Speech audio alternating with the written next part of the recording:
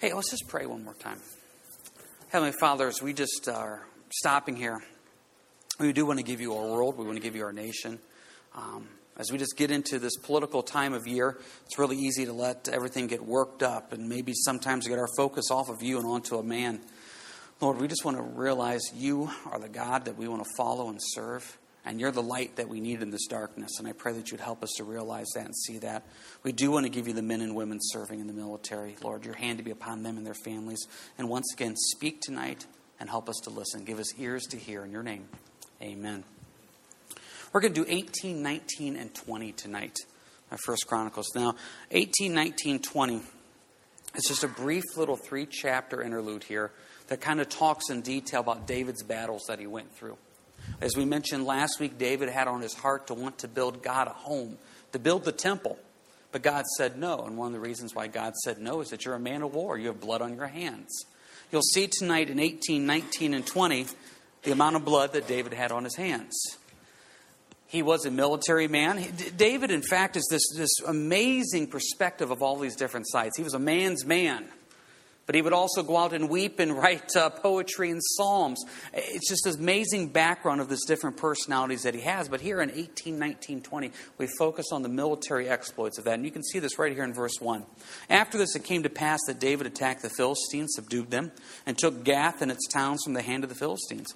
Then he defeated Moab, and the Moabites became David's servants and brought tribute.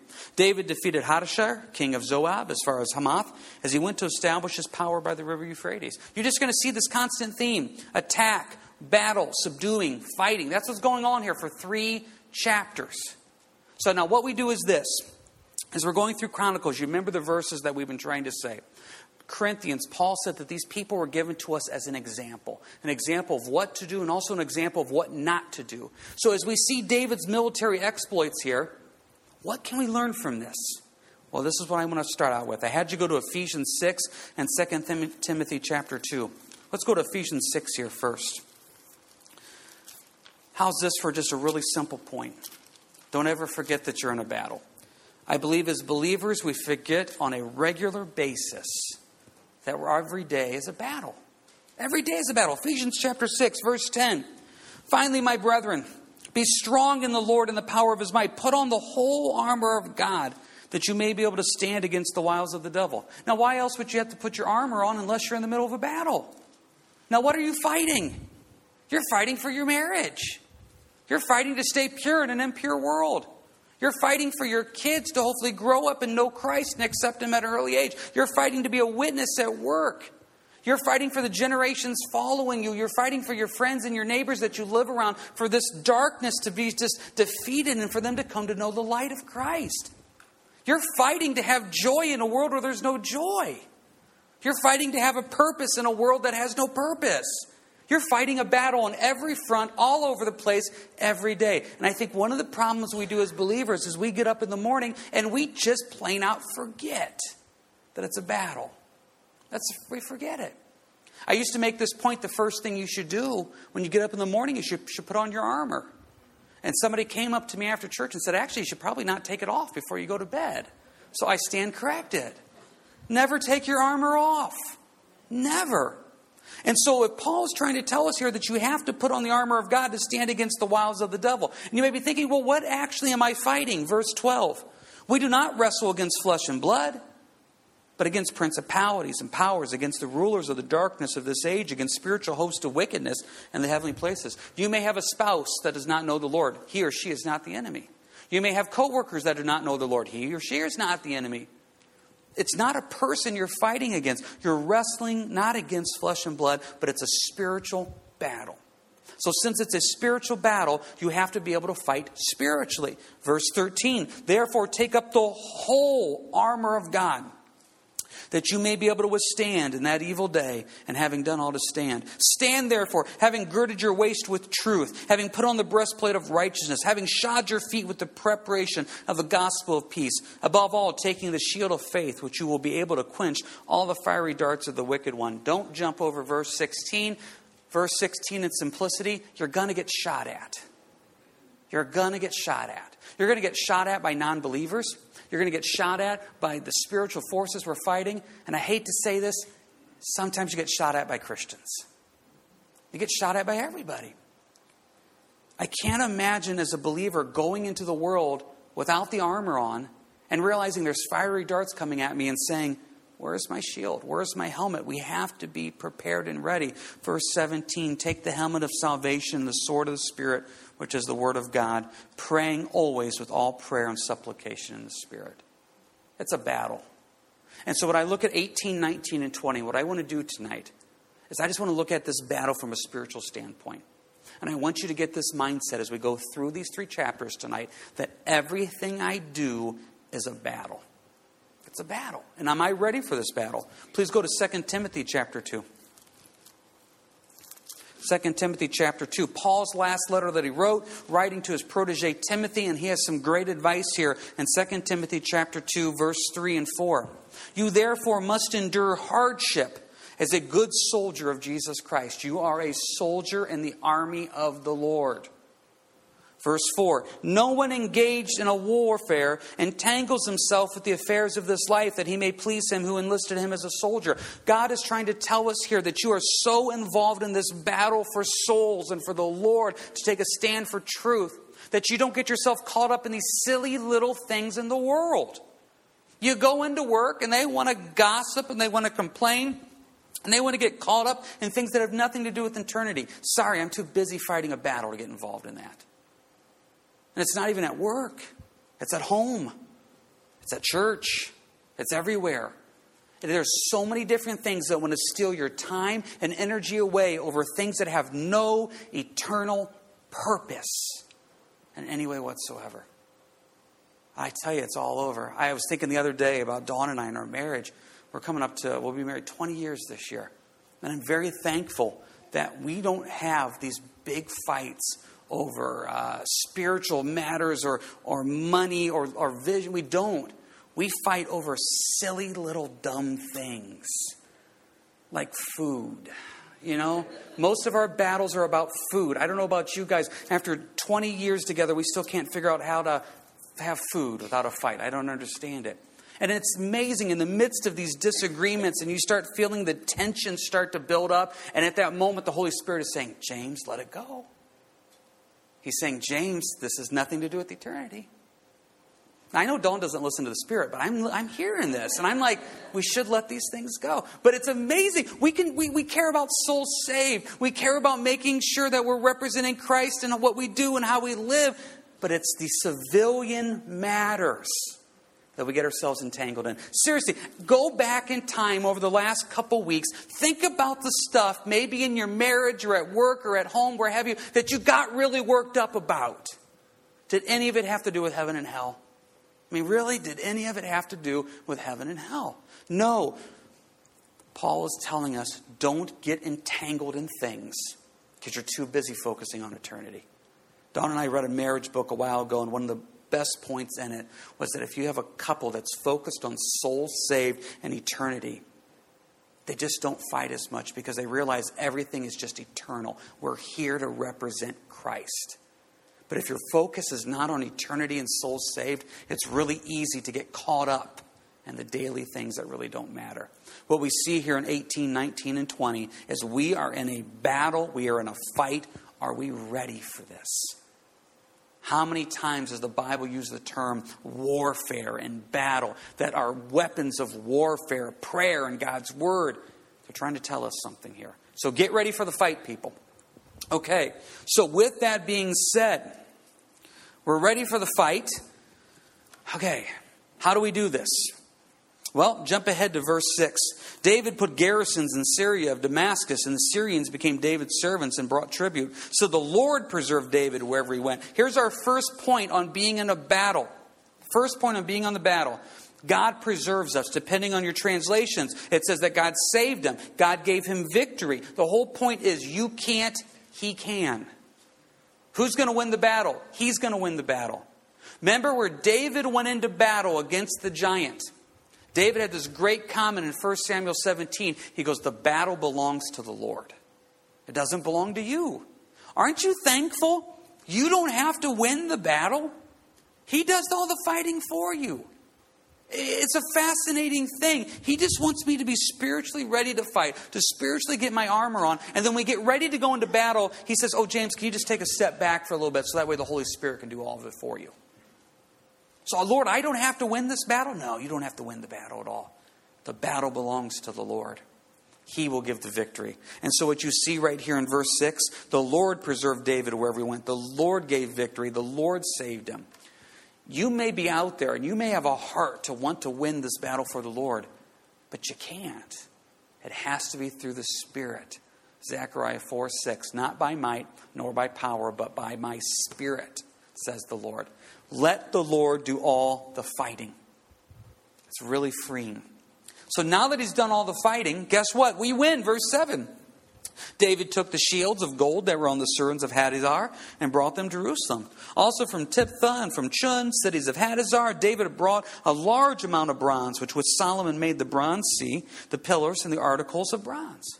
You're going to win. And it's an amazing thing to win. It is amazing when the Lord opens the doors and you get to see the victory firsthand. And you're like, wow, Lord, this is what a spiritual victory feels like. You actually see impacting eternity. Now, it's really interesting when you win and you impact eternity. It's really easy to start thinking it was me. What does David do with all the spoils, the shields of gold and all the bronze? What does he do with them? Verse 8, he gives them to Solomon to make the articles of the temple. See, anytime you have the spoils of war, they're all God's. You and I haven't earned a thing.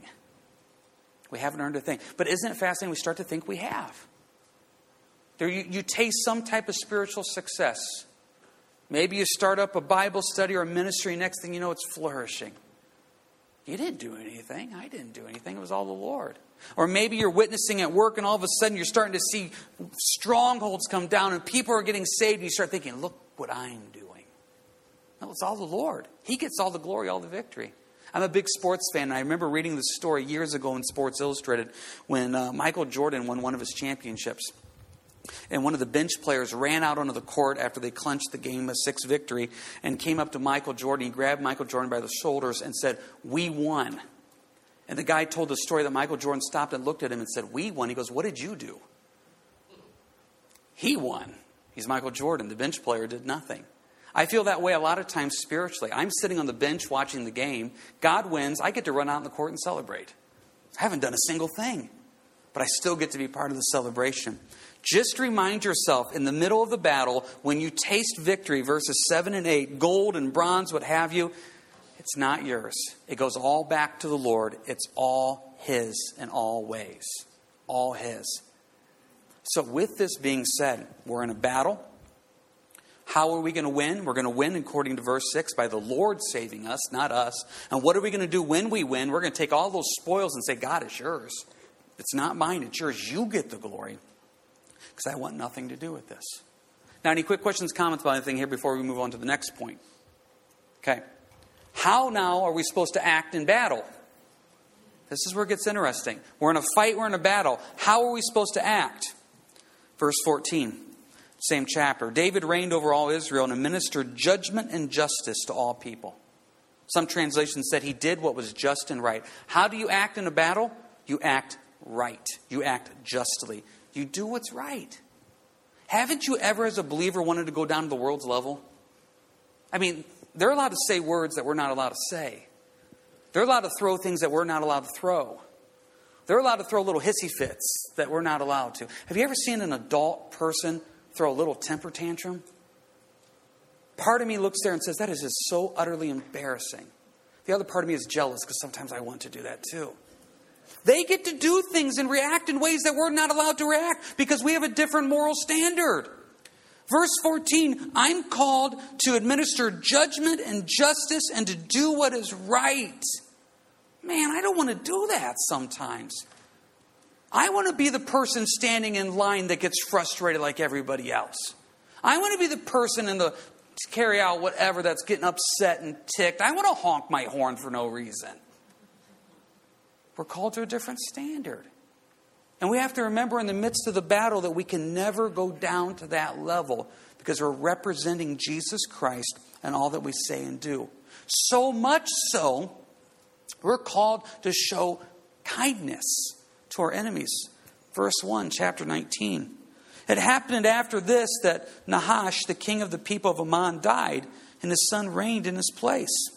Then David said, I will show kindness to Hanan, the son of Nahash, because his father showed kindness to me. So David sent messengers to comfort him concerning his father, and David's servants came to Hanan and the land of the people of Ammon to comfort him. Now keep your finger there. We're going to come right back. Go with me real quick to Romans 12. Romans 12. Romans 12 has a great little passage of Scripture that really just explains very straightforwardly how are we as believers supposed to act in a non-believing world. Romans 12, please. Here is David showing kindness. Kindness, dare we say, to one of his enemies, the people of Ammon. Romans chapter 12, verse 17. These are great refrigerator verses, people. Verse 17. Repay no one evil for evil. Who does no one mean? It means no one.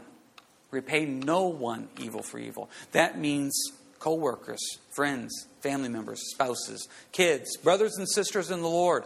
Anybody. Repay no one evil for evil. Have regard for good things in the sight of all men. Do good. If it is possible, as much as depends on you, live peaceably with all men. Now, real quick, verse 18. Sometimes it's not possible. You can do everything right and they still don't like you. Verse 19, beloved, do not avenge yourselves, but rather give place to wrath. For it is written, vengeance is mine. I will repay, says the Lord. Therefore, if your enemy is hungry, feed him. If he is thirsty, give him a drink. For in so doing, you will heap coals of fire on his head. Do not be overcome by evil, but overcome evil with good. See, the problem is verse 21, we get overcome by evil. I've had people come up to me over the years, and they are honest, and they say, listen, I have my church personality, and then I have my work personality. And I'm always like, well, you know what? The Lord wants you to have a Christ personality wherever you're at. Well, yeah, but you don't know the people I work with. If I would go in there and just try to be meek and gentle, I would get chewed up and spit out. And it's like, no. Do not be overcome by evil, but overcome evil with good. Here's David in the midst of war stopping and saying, hey, the king of Ammon died. Hey, that guy wasn't too bad to me. I'm going to show kindness to those people. Now, militarily, he could have said, these people are weak. Great time to come in and take them over. No, I'm going to go show kindness to them. Guess what happens when you show kindness to people sometimes? Verse 3. And the princes of the people of Ammon said to Hanun, do you think that David really honors your father because he has sent comforters to you? Did his servants not come to you to search and to overthrow, to spout the land? Therefore Hanun took David's servants, shaved them, cut off their garments in the middle at their buttocks, and sent them away. Has that ever happened to you? I hope not literally, but I'm saying, has that ever happened to you? You went to go show love and kindness to somebody that really isn't very nice. The next thing you know, your beard is shaved and they've cut holes in your garments. I tell you, people, that happens. But this is what happens. I see a lot. Here's the enemy. We try to go show kindness to them. They act like the world. Then we're shocked. So what do? Well, that's the way they want to be. I tried being nice to them once. Look what happened. I'll never do that again. I'll never make that mistake. I'll never be walked on. I'm not a doormat. Yeah, you know what? You ever kind of look at the life of Jesus? He kind of was a willful doormat. See, here's the thing is, I'm a doormat for Jesus. I'm willing to be walked on. If it helps spread the gospel, walk on me. I don't care. Because I want to represent Christ. That gentleness, that meekness. But what we do sometimes when our beard is cut is we want to fight back. So what does David do? Verse 5. And then some went and told David about the men, and he sent to meet them because the men were greatly ashamed. And the king said, wait at Jericho until your beards have grown and then return. I run into this problem sometimes.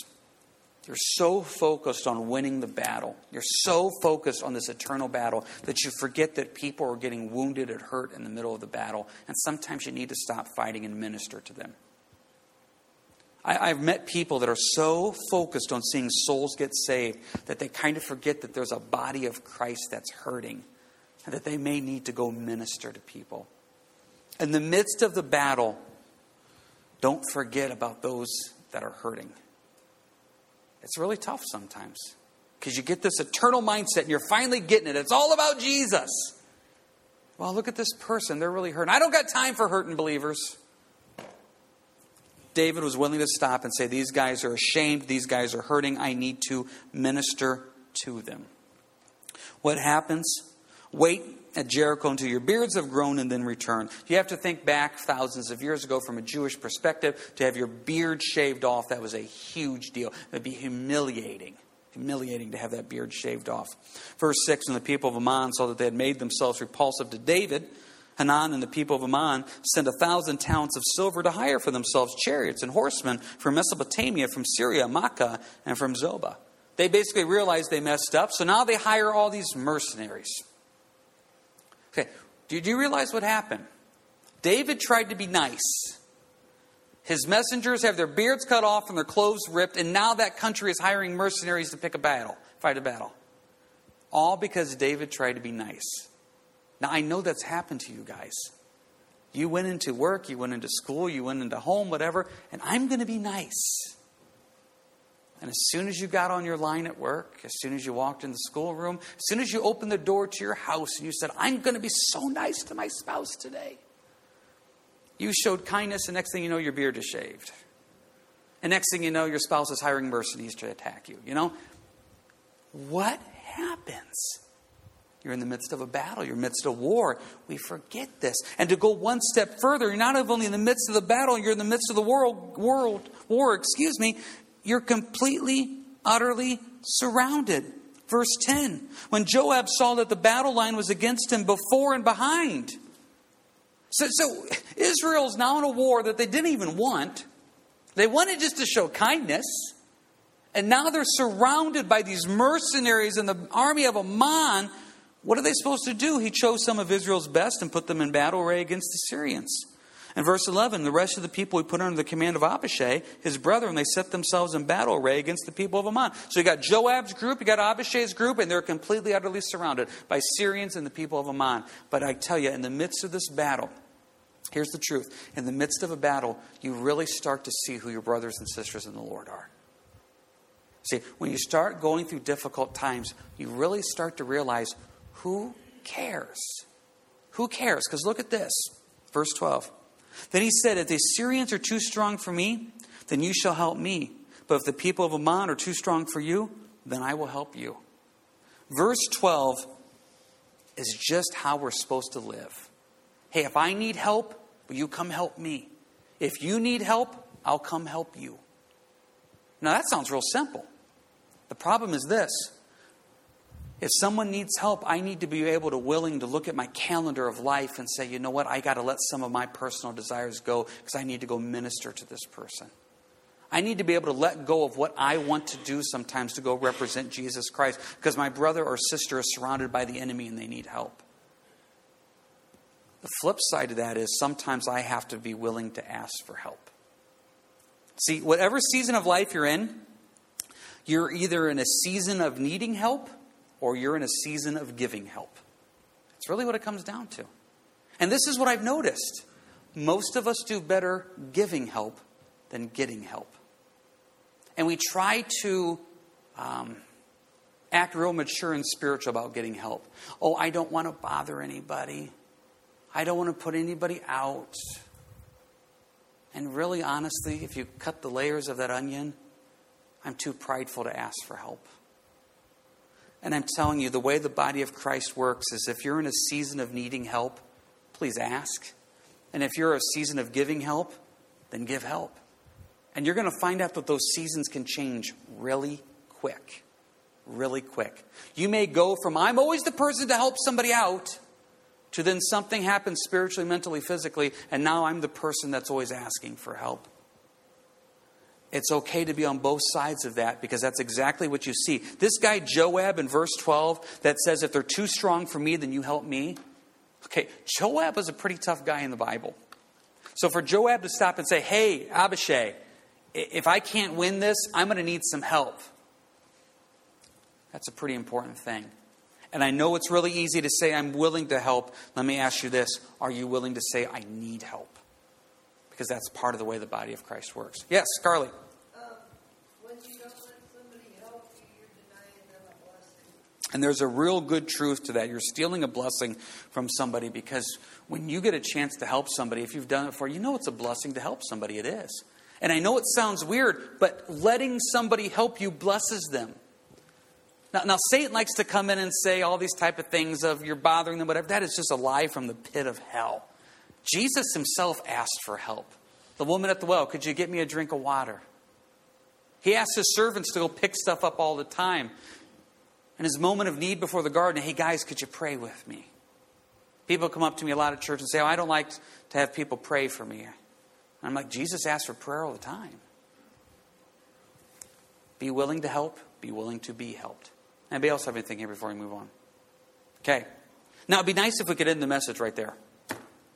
That it's this great couple chapters of, hey, we're in a battle, we're in a war, but guess what? God will save us, preserve us. The battle belongs to the Lord. And you know what? I can't win. It's all the Lord. I haven't earned a thing. The spoils of war, I'm going to give right back over to God. He gets the glory. I'm going to be kind to my enemies. I'm going to minister to those that are hurting. I'm going to help people that need help. I'm going to ask for help when I need help. And then we're just going to stop and say, let's pray and go home.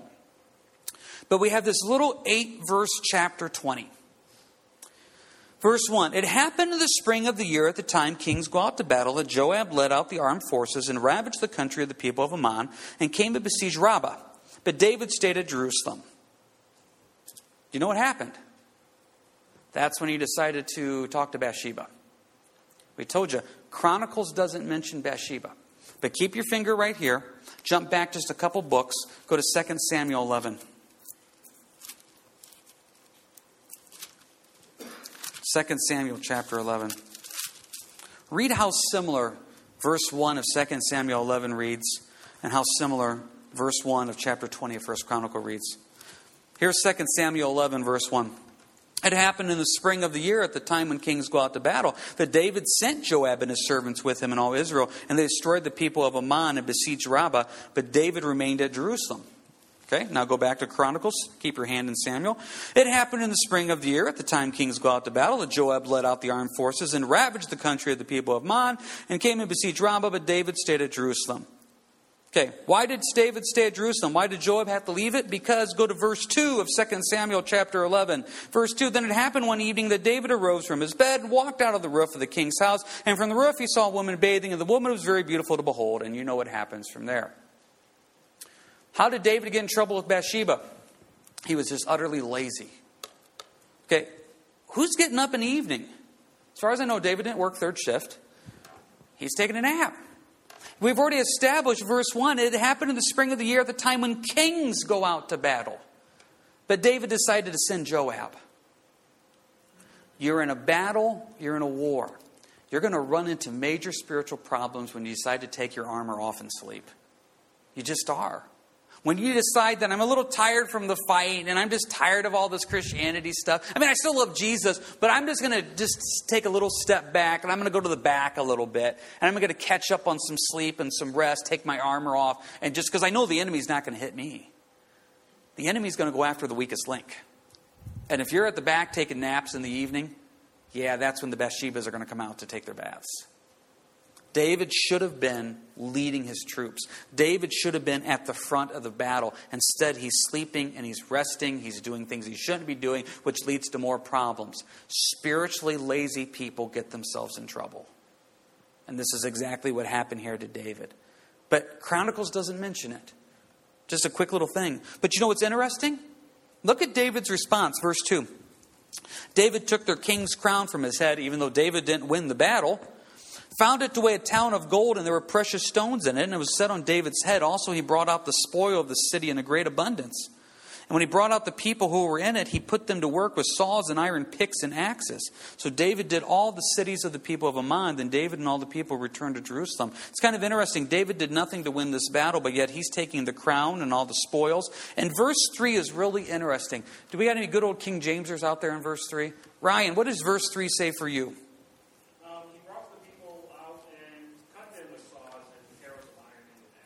Yes, King James puts it as he took the people and cut them in half with saws and iron picks and axes. Now, there's two ways to take that. Some people like to say, well, the Hebrew is difficult to understand. We don't think David would cut people in half. That's really not David's manner. And so therefore, he probably means he really just put them to work. If you have New King James, it will put a little note there that says something to the fact of, he put them to work with saws and iron picks, but they'll put a little note saying possibly cut them in half. I don't know about you. There's a big difference between being cut in half and being handed a saw. So let's just say the Hebrew is difficult to understand, and let's just say that he really did put them to work, manual labor. Okay. But let's say he cut them in half. Why would he cut them in half? Heard a pastor teach on this one time and said, have you ever realized what your personality is like when you're caught up in the middle of sin? You're grouchy. You're on edge.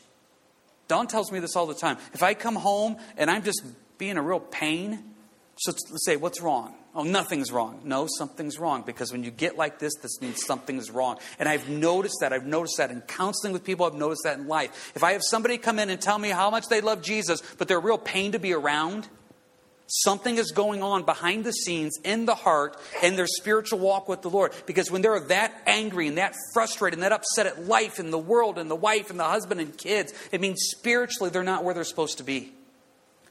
Is it possible that David hacked these people to death?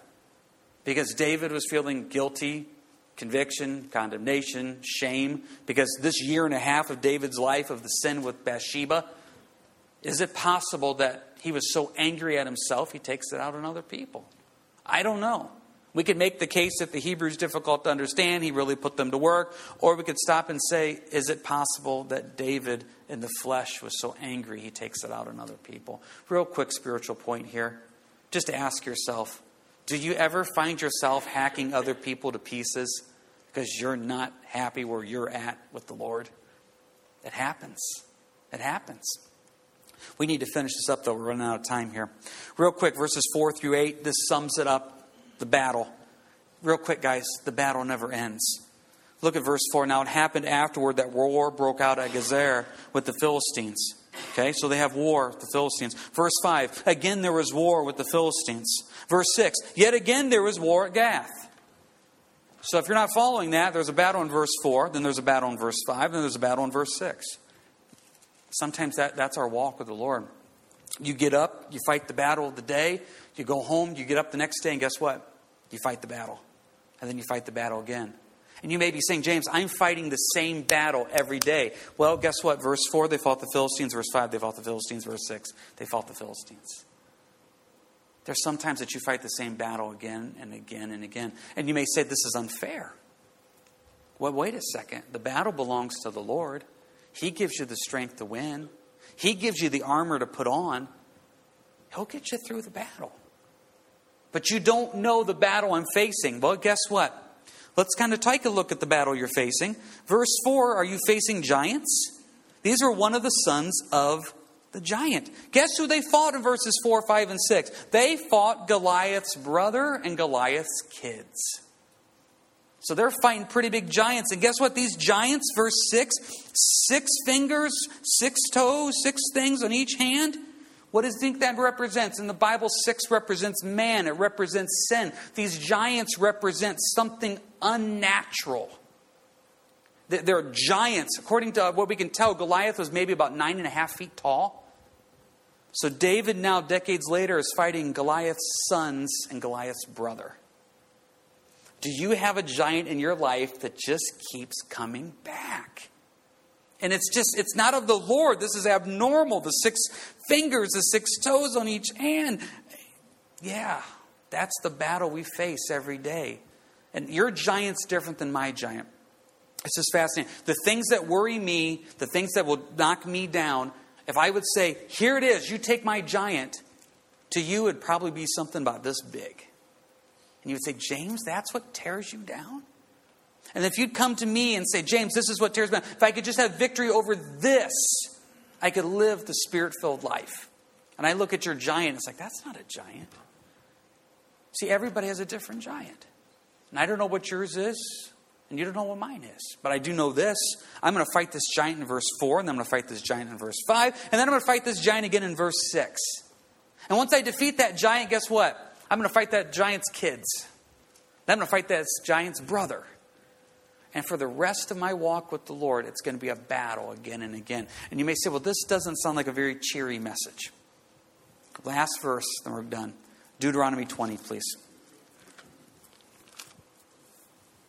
Deuteronomy 20. Every day you're in a battle. You're in a battle for your marriage. You're in a battle for your witness. You're in a battle for your kids. You're in a battle to stay pure. You're in a battle to have a purpose. Every day it's a battle, and you're going to fight giants every day of your life. But you know what? God is really good at raising up shepherds to be giant killers. This is what I want you to remember as you get ready to go into these battles. Deuteronomy 20, verse 1.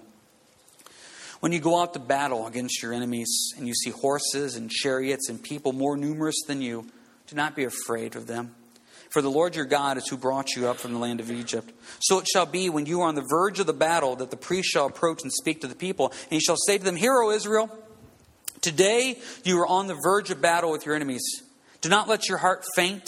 Do not be afraid. Do not tremble or be terrified because of them. For the Lord your God is he who goes with you to fight for you against your enemies to save you. That's all you need to know. Look at verses 3 and 4 one more time. Today you are on the verge of battle with your enemies. Do not let your heart faint. Do not be afraid. Do not tremble or be terrified because of them. For the Lord your God is he who goes with you to fight for you against your enemies to save you. Okay, you have giants in your life and you have battles in your life. But the Lord says, I'm the one that's going to fight them. The battle belongs to the Lord. You've got to remember that. The battle belongs to the Lord. And what I want to finish up here with prayer is that idea of let's give our battles over to the Lord. And as we get ready to close here, it's almost 8 o'clock, so I got to let you guys go. So if anybody has anything individually they want to pray for, grab me or grab Renee or Rich and we'll pray for you individually. But let's just take a minute or two here and just before the Lord, let's give him those giants and let's give him those Philistines that keep coming back. Let's give it to him. Heavenly Father, I pray that as individuals and as a body, we would put on the armor of God and never take it off. Help us to endure hardships like good soldiers. Help us to not let the mundane daily things of the world dictate our joy or anything because we're focused on you in eternity. Lord, I give you my giants. I give you my Philistines. I give you my battles. And I pray that everybody else here would do the same. And we just come to you now as a body of Christ, silently, individually, and say, Lord, here they are. Here are the giants. We're done fighting them. Lord, here are the Philistines. We're done fighting them. They're yours, Lord. And we pray that you would give us victory. And Lord, as the one giant falls and the brother or the son pops up, give us victory. Let's just go to him quietly right now.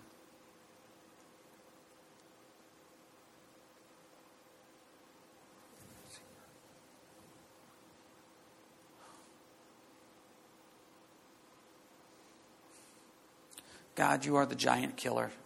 And we use that term giant because to us it's big. But to you, it's nothing. Nothing is impossible to God. Thank you for being a God that's so big that there are no giants to you. Lord, we love you. And we lift this up in your name. Amen. Hey, don't forget, if you're interested in the baptism, come see me, Rich, or Renee. I'd love to get you signed up. Like I said, 8 o'clock, so we'll let you guys go. If you got something you need to pray about, grab one of us sometime here this evening. You guys have a good week, and God bless.